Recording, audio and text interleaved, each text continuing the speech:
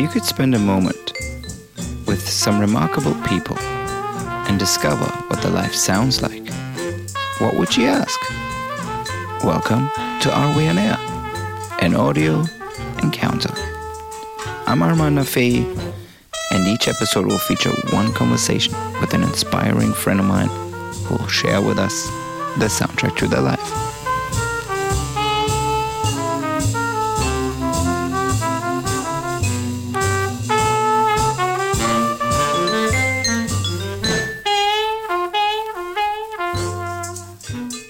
So welcome back to another episode of Are We On Air? I'm currently joined by the wonderful and talented singer-songwriter that is Roshan Murph. Welcome, Roshan. Hello. Hello. Are you currently in London? Yes. Yeah, I was trying to come meet you actually in London to do it in person. What a shame. But I know. I'm sure we'll meet in person soon, hopefully after all this drama.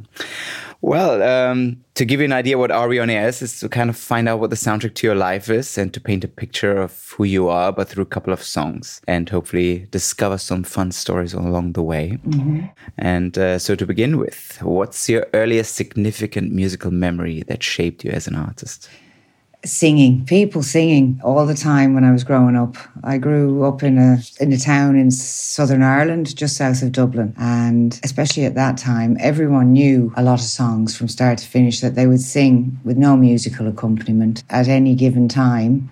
So I always heard the adults around me singing songs to each other. And song was like just innate in the culture. People all knew lots of songs. And my father used to have a game that he would play with us if we were on a long car journey or something, and he would say anything, I bet I know a song about it. And we would be spending the whole journey trying to think of something he wouldn't know a song about, but it wasn't possible. So just my family and their friends singing, that was my first musical memory. Was there a particular song that, like maybe a traditional Irish song that Well, actually, they didn't really sing traditional Irish songs. They sang more like American Songbook kind of songs and songs from musicals. And there'd be the occasional traditional song, but they weren't very traditional Irish people, really. They were quite forward-thinking. They were into jazz. Another one of my earliest memories, I couldn't possibly remember the first time I heard live music, for example, because it was just all around all the time. And I had a very dear uncle who was an incredible musician, played every kind of instrument and sang and had lots of bands. He was always a band leader, and he had a jazz band when I was growing up, a 5-piece and a 3-piece. And so we would see them a lot, even from the age of 4 and 5 years old. They used to play all-day events in a hotel local to us, and we'd be there all Sunday, every Sunday. Oh, nice. It was our church. Jazz. So I was brought up around it, you know. It was just all around, but I wasn't ever taught anything, and I never went to any classes or anything like that. My uncle, they tried to make my uncle teach me once they figured out I had a kind of nice voice, but he didn't hold up much hope for me. How would you describe yourself with 3 non-Murphy songs? 3 non-Murphy songs to describe me. I chose Mina, Runaway. There's a Greyhound bus that's leaving 4:30. This time it's over if I take it. So I slowly cross the room and at the door. There's one mistake to make and I'll make it. I stopped to see you sleeping, lying there. One empty cup, one empty chair. I mean, I'm a massive Mina fan, especially in the last few years. I'd come across her years and years ago, my first Italian boyfriend. And he used to play Ancora, Ancora, Ancora a lot. That was our song. Di restare ancora, consumarmi ancora, perché ti amo ancora, ancora, ancora, ancora.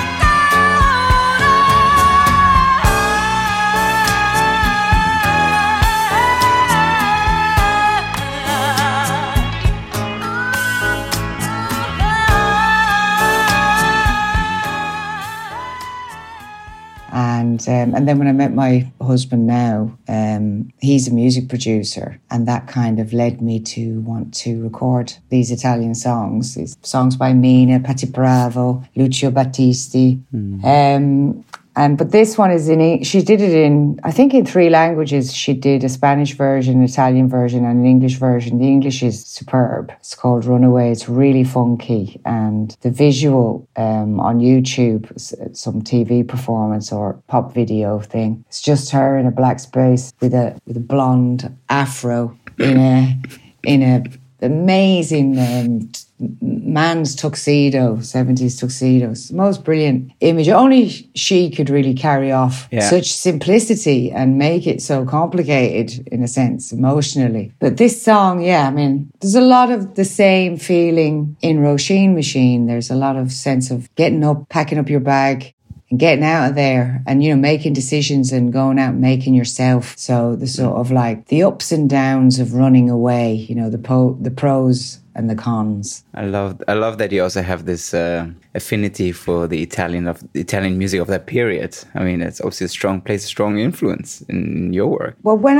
I was researching the songs for the Misensi project, I looked on the internet, obviously on YouTube, and I don't speak Italian, so I found lots of performances of Mina very close up, and where you would really see her facial expressions. And there's a certain sort of film quality, sort of film actress quality to those performances that's definitely influenced my performance style. And I felt an affinity with her, just her kind of playing with things, playing with the way she's dressed or with the light or, simple things that are very dramatic. And I also got very influenced by this style of songwriting in that period. Seemed to me to be both anthemic, obviously, because, you'd be singing Ancora too in Italy and everybody, every age knows the song. Knows, yeah. But when you break down the song, it's not an anthemically written song. It's actually a very conversational, very intimate. So it's kind of an amazing thing to see everyone singing a lyric like, no, I'm not seeing anyone new. I've just taken up smoking again, And then this is like something everyone knows, but this is so small and intimate, such a detail between two people. So that fascinated me. And I think that did creep into my songwriting from Hairless Toys onwards, more so than it had been before.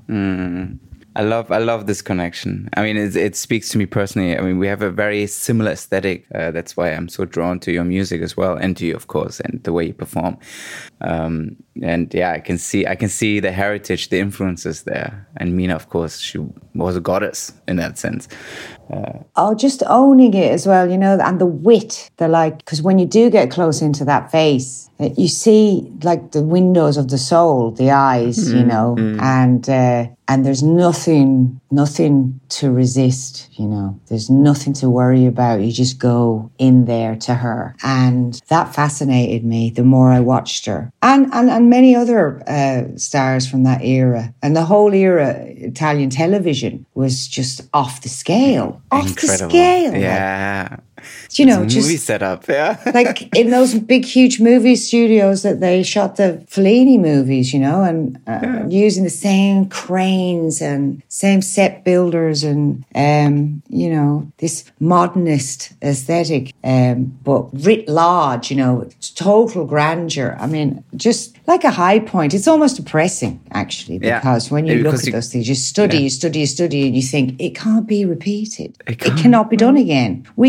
If we had to, if our lives depended on it, we couldn't do it. No. But sometimes I feel like that about architecture, I get sad looking at a building that can't be built now. It just couldn't happen. Yeah.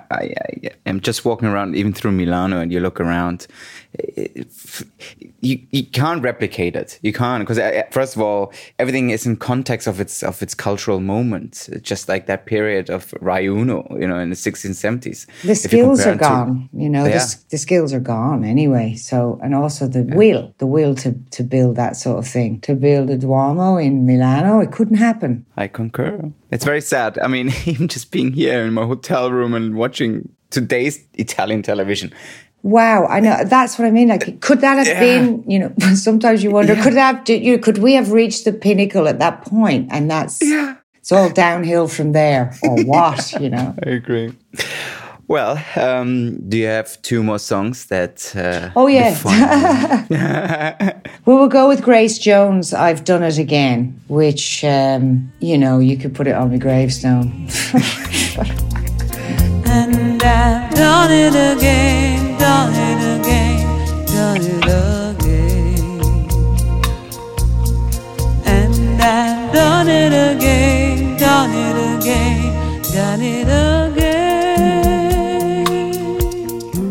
Yes, I've seen it. Yes, I've seen it. And if it's something great, you know I've seen it. Yes, I've seen it. Have you ever met Grace or worked with Grace? Well, I've met her a couple of times, but only very briefly. I saw her play in Florence. Oh, wow. Long time ago, and she played in this incredible place just outside Florence, which is an excavation site, you know, a site of ancient. And then they've built this amazing kind of brutalist venue over it. And she played kind of a very pared back show. It was really just lights and music, and I think she had maybe a percussionist, but it was enough. I mean, it blew my mind. It was like, oh, you can just do that with a light and your arm, like change everything. Change the whole atmosphere. There was no explosions or, you know, even lasers or anything like that. It was really simple and just shadow and light and her and maybe a bit of wind. And it was mind-blowing and it was so influential. But after that, me and my friend, we got chatted up by the promoters of the gig. And they were like, why you not come to the hotel and meet Grace Jones, you know? So we were like, yeah, go on then. So we went. We went, but then... We were there before them. We were waiting for them when they got there. And she saw us and she was like, absolutely not having it. Who are these people? And she was like, control, get these people out of here. I'll never forget. It was the most embarrassing moment of my life. Oh, no. Hey, it's Grace Jones. It's fine. Well, we had a couple of drinks with her brother downstairs in the bar. He was lovely. Chris, lovely guy. Oh, God. I don't blame her, by the way. I have to say, I really don't blame her. I think I might be the same myself. Some dodgy Italian promoters turned up with a couple of slappers from London. I mean, if you're Grace Jones, I think at that point you're just constantly bombarded with people. Oh, hell yeah! I mean, it must be hell, you know. I mean, at some point, and after a performance, of course, you as you know, as a performer yourself, like you do need your peace and quiet for a moment, at least, you know. Like absolutely, far be it from me to gain away, but. I loved her film that came out a couple of years ago, Black Light and Bambi. Did you see that? Did you see the documentary about her? And there's a moment in it. Oh, yes.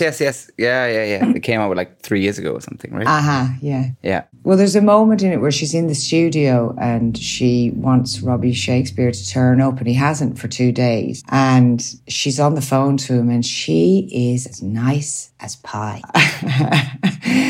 And this I really related to because obviously, you know, I'm the boss of everything, kind of except the music. They, you know, when you're working with these sort of maverick producers, these brilliant guys, they have their own ego and everything. And it's really a collaboration. And your life is in their hands, basically, when they're in the studio with you. What they choose to do or they don't, how much effort they choose to put in really affects the rest of your life type thing. So in any kind of world, I'm more bossy, any other kind of world. But when I go into the studio with these guys, I have to be quite humble. And it was really quite interesting to see her be like, now, Robbie, I've been in the studio for waiting for you a couple of days now. Do you not think you might want to come on in? And then she's laughing. I know.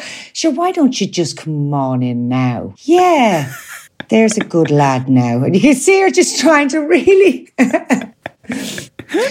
That's when the charm goes on. But it's different because it's artist to artist. Well, it's Robbie Shakespeare. That's when it comes. it's like more on the eye to eye level than when at that point. Whereas somebody else, like let's say a manager, a label, a promoter, whatever, they want something from you. Whereas when it comes to the creativity, to the actual, if you boil it down to what's the common denominator here, it's like we want to create something together. So it's more, I think, guards down, and you have to, you know, I mean, it wouldn't work otherwise. Yeah.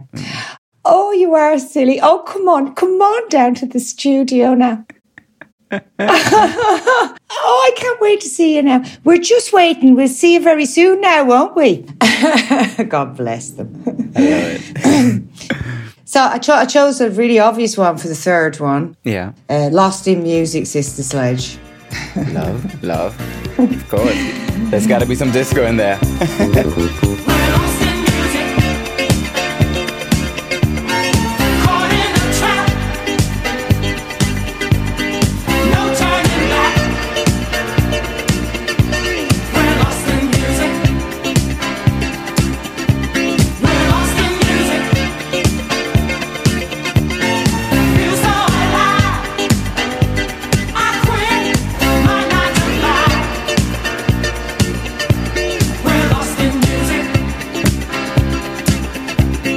I mean, I've been lost in music all my life. There's been no turning back, really. Even before I made music, music drove my whole lifestyle and all my friendships and work connections. My network's built on music. And that network began a long time before I even considered making it. And I suppose it's that network that brought me to making it, that rather accidentally. So, yeah, I'm lost in music, no turning back. Come on. Did you, I mean, obviously that period of Sister Sledge was produced by Nile Rodgers, talking about producers. Did you ever work with Nile? No. Would you like to work with Nile? Or is that something? Oh, that would be awful.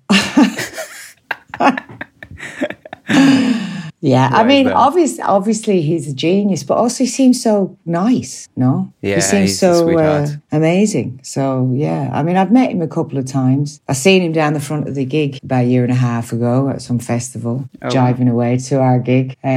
So, yeah, I would, of course. Well, talking about your latest album, Erosion Machine, which I love. It's like a nice, fat-sounding electronic disco sound.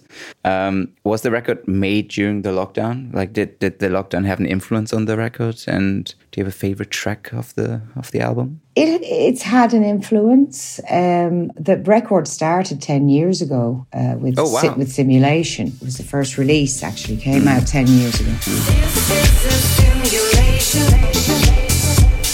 This is a simulation. This is a simulation. This is a simulation. And before Simulation, there was a handful of tracks that Parrot had made for the project, and most of those remain somewhere in the record, those rhythms. So the record kind of was set out a very long time ago. Its flavour and everything was already there, I think. And songs like Murphy's Law, written a long time ago, that came out during lockdown. It seems like it was written for lockdown, you know.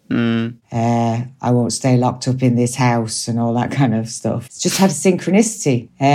But certain things needed to be finished after we signed the record deal, which was only 7 months ago for the album. And we had done Narcissus, Simulation, Jealousy, Murphy's Law, and something else. We hadn't done something more. That was the next single that came out. But so there's like 6 singles on this record also, which is a new thing for me. I've never had a record that many singles, which is quite nice. And where were we? What was I talking about? It started 10 years ago. We started finishing it after we got signed, and we had about sort of just under a half of it to finish, I guess. But we did it in a very short number of months. The thing was really of a piece already, but it's a bit influenced somewhere here and there, like in a song called Shellfish Mademoiselle. The lyrics in the choruses are all written in the lockdown, all about how dare you sentence me to a lifetime without dancing. How dare you sentence me to a lifetime without dancing, when my body's clear for feeling, and keep a good time, and keep a good time.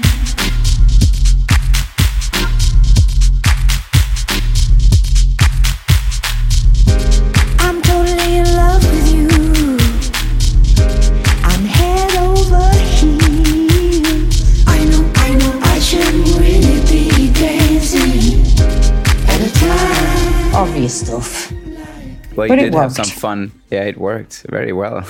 But yeah, I loved your little lockdown videos. Thank you. That was fun and encouraging. And of course, it's like we all had little domestic discos, so to say. Yeah. Oh, well, I'm sure you had a great response for that. I did, but I guess let's go back to the thing I said about Mina too, you know, that going in close and you can sort of see into my eyes type thing with those performances that are here in the room. I've only got one camera and it's kind of like I'm sort of reaching into the matrix to try and touch you, you know, through the wall.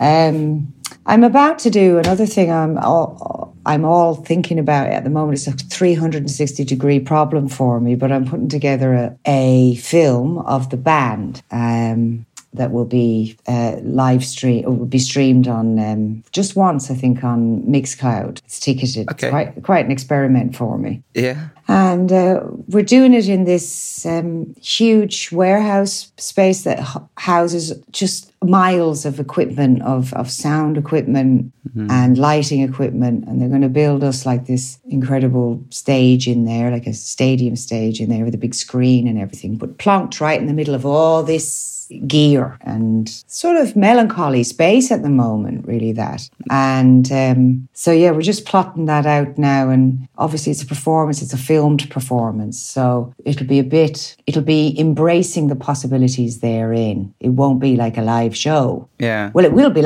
be live, but Without an audience. there are things that we're putting into it that are special. And I'm trying to push the boundaries of it as far as I can with the money I have and everything. We won't make any money out of it. But it really is just so I can get the band together, you know, because I bloody miss them. I know. I can only imagine. Like, what's the last time you were on stage, like with an audience? Like a week before they locked it down. No. Yeah. So we would have been everywhere this summer, of course. We'd have been all over touring. This music would have been in all your clubs everywhere. People would have been dancing left and right to Roisin Machine by now. But it's okay. I can't complain because I've had the chance to do lots of writing and I'm nearly ready with my next record. Oh, wow. Yeah. And I did the performances and I'm doing this interesting thing now with the band. And, you know, it's going to be crazy that I have to think because I'm directing it as well. So I have to perform. Oh, wow. I Is this your directing premiere? No, I've directed all the videos for a long time and creatively direct everything. Yeah. I didn't know that. So I have to think in terms of the performance, the band, the songs, the look, the camera movement, the screens, what's on the screens, because they're all my content as well. It's like a 360-degree problem. Woo! Just the way I like it. Exactly. Think Visconti. Exactly. It's a bit I more think after Antonioni actually this than Visconti. Yes. Oh. Yes. I think after this lockdown, there's a lot of new great material coming out because a lot of artists were stuck and tried to do something productive, I guess. And so it's easy to it's kind of with the technology the way it is now, it's easy to lock down and just write, you know, for sure. So I think there's going to be a whole wave of fantastic new material coming out worldwide. Yeah. At least there's something good out of all that. Yeah. Well, talking about Italians, another favorite Italian of ours is, of course, Lucio Battisti. And I loved your Mi Senti record that came out 5-6 years ago. Yeah. Thank you. Yeah. How did that come about? I'm so curious. Because I played that record up and down for years, still listen to it. And I share with people and say, listen to this. But yeah, curious. Well, what's the story behind that? I did it with my husband, my partner. I always call him my husband. I'd never marry him. I'm never going to marry anyone ever. I still call him my husband. So, because he's my deep partner. And anyway, Sebastiano, he's a producer as well, music producer. I met him in the studio, actually. I recorded a song called Flash of Light with him and his friend Lucasy. Oh, I know Luca. Oh, you do? Everyone knows Luca. He's gorgeous, boy. Yeah. No, you won't be coming down. You fall asleep but never be coming round. You say your last goodbye. No, you won't be coming down. Anyway, I fell in love with Sebi, and then he was playing me Non Credere because his uncle wrote that song. And in the video, she's... Wow. Okay. Yeah, in the video, Mina's really, really close and you can see the mouth moving. And he went out, Sebi, and I decided, let me see now if I can learn this phonetically, if I can write it down phonetically and learn it. And because I could really see what she was singing, she was so close up to me in the video on YouTube, I was able to do it. And when he came back, I was able to sing Non Credere to him. He was like, oh my God, we have to record it. Non credere.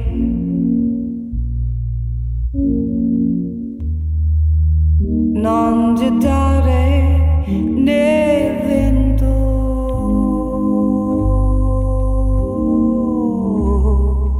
in un solo momento.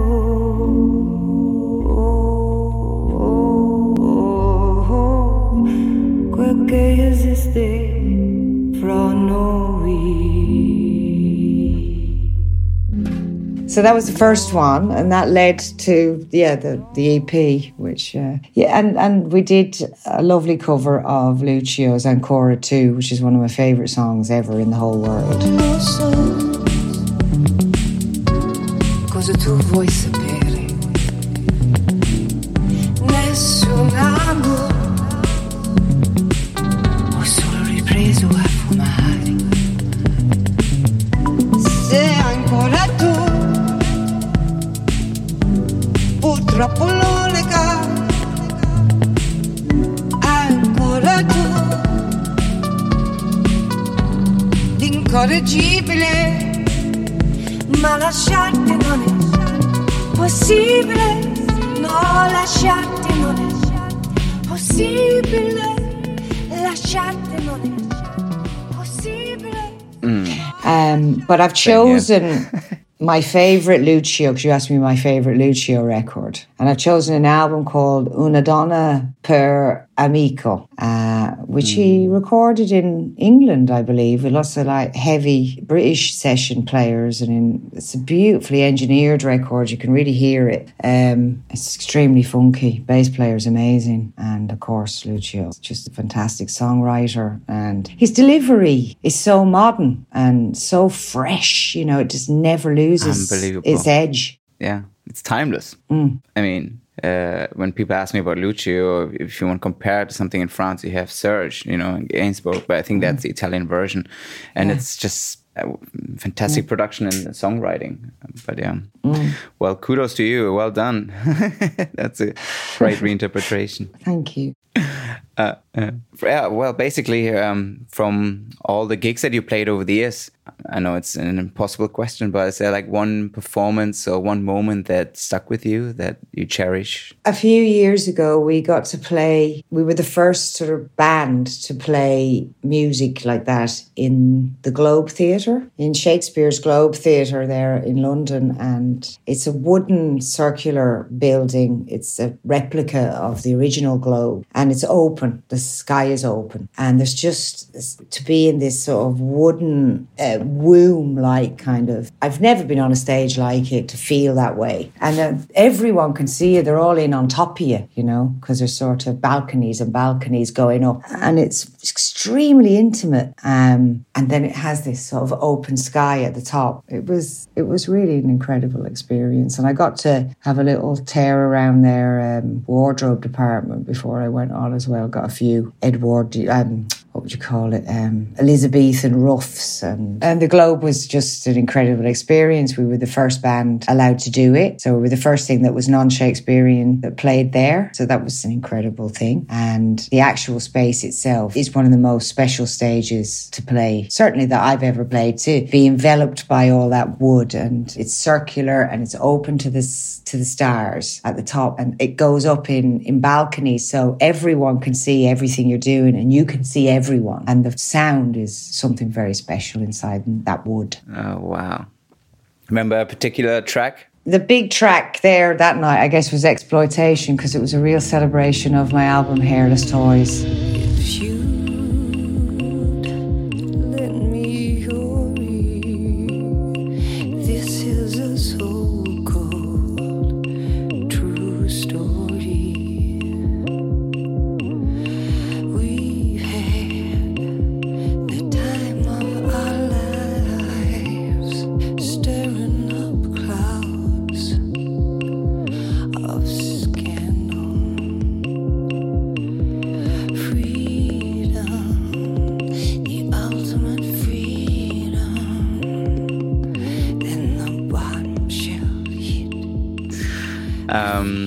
Well, before the pre-COVID, when you were getting ready for a night out, do you have like a go-to song? For a night out, I've chosen You Can Do It, Vaughan Mason. And I used to listen to this track before I went out on stage every night. I'd have it on my little stereo right up against my ear all the way up to the stage. I'd be going through these festivals and trying to kind of block out all the kind of Coldplay and all that by holding this funky thing right up to my face. And I'd be going along going, you could do it when you're in the groove.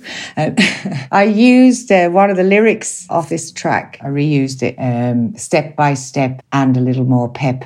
And I put that in my song Overpowered, actually. It's in there somewhere as a little reference to this and a nod to how much this song means to me. And, oh, wow. Okay. You know, this it's song really is, I write like this sometimes as well, where I'll do a hook and then I'll do another hook and then I'll do another hook and another. And you think I'm done. No, I've got one more and another one. And it keeps going on. And that can be an absolute mess. But in this case, this is like that. It's just one hook after another. But it just steps so perfectly like a staircase from one hook to the next that it still lodges itself in your brain. It's a genius record. It makes no sense somehow, the lyrics, but they stick with you. And it's very evocative. It's a super evocative track for me. This makes I can't not dance to it. I have to move. It's funky as hell.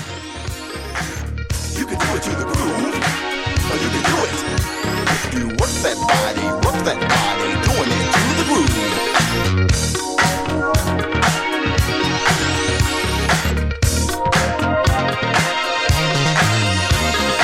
Music is magic. It makes your body move. If you try it out and get ready to, come on, jump and shout. Happy days are here again. They're singing and dancing and prancing. So don't knock the groove, you can't afford to lose. And the interesting fun fact here is that Vaughan Mason is in fact the same artist, Ray's, and he had the incredible house record Break for Love. And it's weird that it's the same artist in a way when you hear the two records. And there's only a few years between them, but there's a world between them, a world away. Wow. Well, we gotta listen to both. Baby, don't you worry. I want to be the man that you want me to be.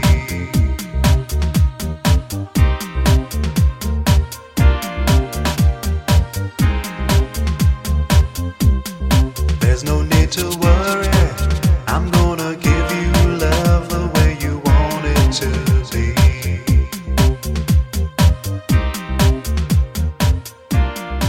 When you're not locked up, or when we're all not locked up, what does freedom sound like to you?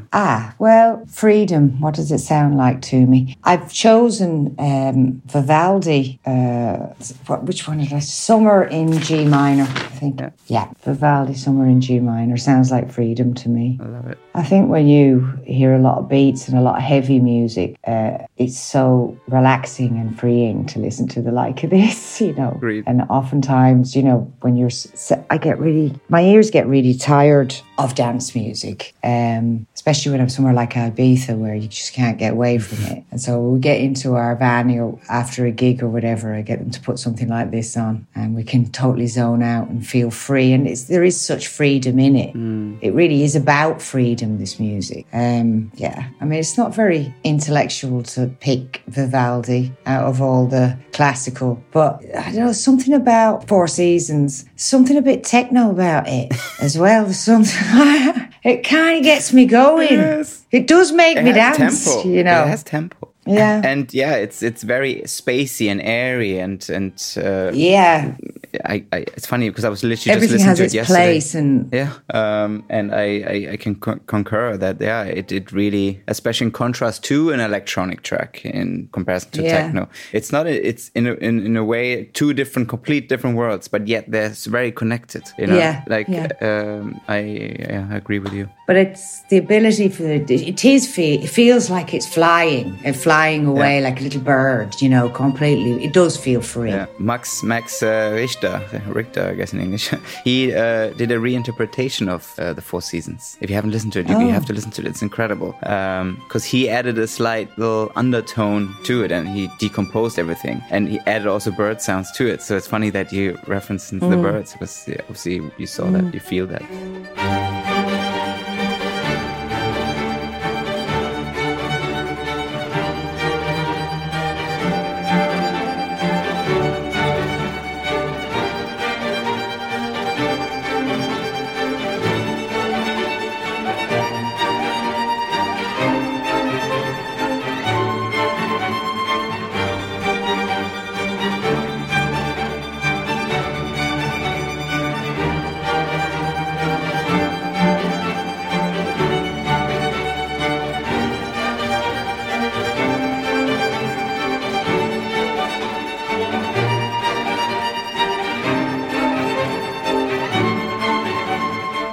To go slightly more intimate, what's your go-to falling in love or heartbreak song?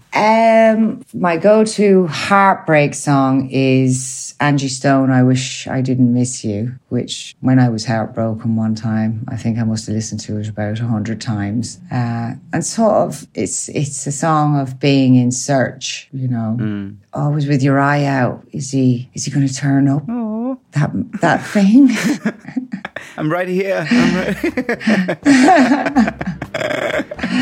You know, I could turn this corner and he could be sitting at that cafe table like he always was. Where's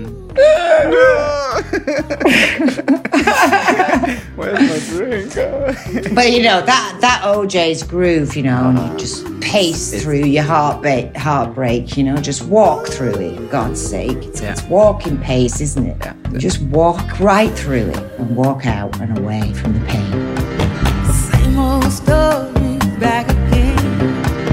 She's not a lover, she's just a friend. I'm sick and tired for you to blame on me.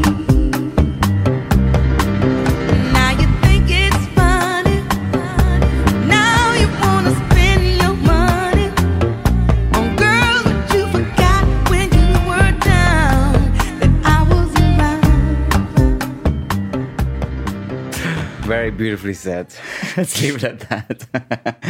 And do you have like a go-to falling, or are we sticking with the heartbreak? Go-to falling in love would be probably Seventh Heaven. Go through Larry Levan's edit of it. Love. That was the way I fell in love with Mark Bryden, who was my partner in Moloko. That was our favourite song. And it's still probably my favourite song. I mean, favourite record, favourite everything. it's great. I love that. I love that stuff. I love that wee stuff. I love that wee Larry Levan. Me too. I actually, part of the series, I discovered this old, very rare interview with Larry. What was his name? I think he did it in 91 in London when he came to open the Ministry of Sound. I remember he came for a couple of months to London. It was right after the Paradise Garage, and he did an interview. I'll send it to you after this. It's super interesting to hear him, like this enigma that was Larry Levan, and then his track choices and talk about that period of his life and the music and where music is today, like in 1990 or 91. It's super interesting just to kind of peek into his brain. Oh, please do. I'd like to read that. Yeah. We love Larry.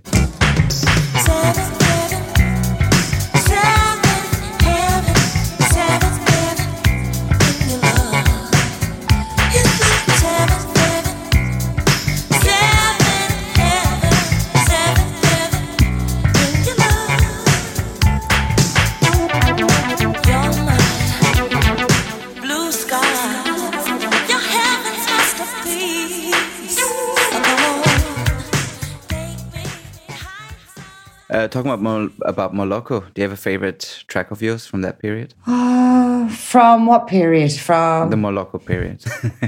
The whole thing. Oh God, you didn't prepare me for that. I don't know. Favorite. I really loved. I can remember songs that I fought for. It's not to say that they're my favorite, but I fought for Cannot Contain This, which is a track on statues, and it nearly didn't make it onto the record, and it nearly wasn't finished. And I remember like lying down on the ground and like stamping my feet, and crying and pulling my hair out and go, please, we've got to. I finish it, and it's still one of my favourites. So I'm glad I saved it from the dustbin.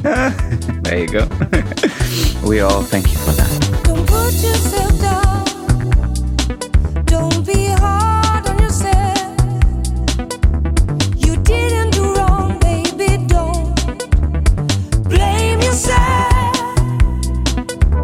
I know how you feel. I've been there myself. It's what the devil may feel. What do you care? Can you control yourself? I won't stick around. Well, after the heartbreak, you're out and about, running around town, and you're feeling super sexy. What's the sexiest song? Super sexy song. I was going to go for Larry Levan again's Inner Life, Make It Last Forever. Make it last forever. Make it last forever.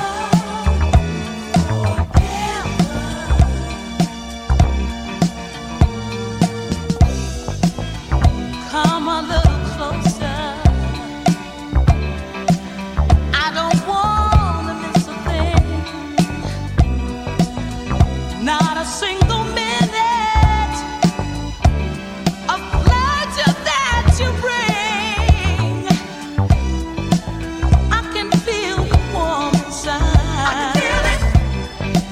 It's a feeling you just wanna enjoy. Oh, baby. Very good.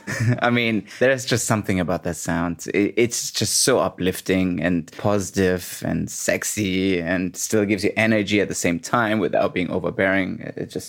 He was the master.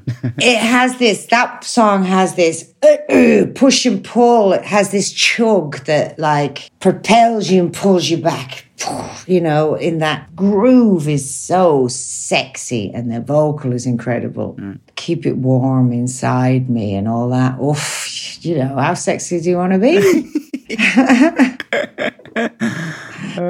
That voice, Jesus, Love it. incredible. Well, to wrap up our little chat, which was a lot of fun, if your life would be a movie, what will play in the end credits? I think I'd have to have Gwen McCrae, All This Love That I'm Given, because at the end of the day, I've tried to give him my love and give him my love. If you can say one thing about me, hopefully you can say that I've poured loving energy into everything that I do. All this time, tell me, can't you feel all this love that I'm giving? Giving my love. Love that I'm giving, yeah. Giving my love. All this love that I'm giving. Giving my love. Love that I'm giving, yeah.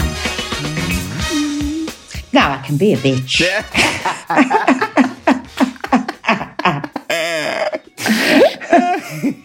Honesty, I like it.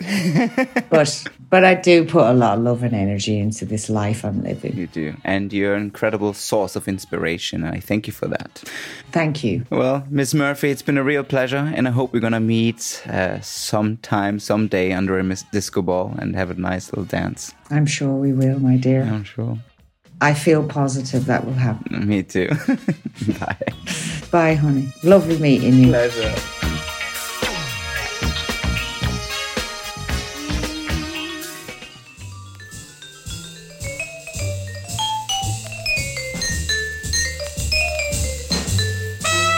For this episode's playlist, visit areweonair.com, where you'll be able to enjoy the full playlist mentioned in this conversation.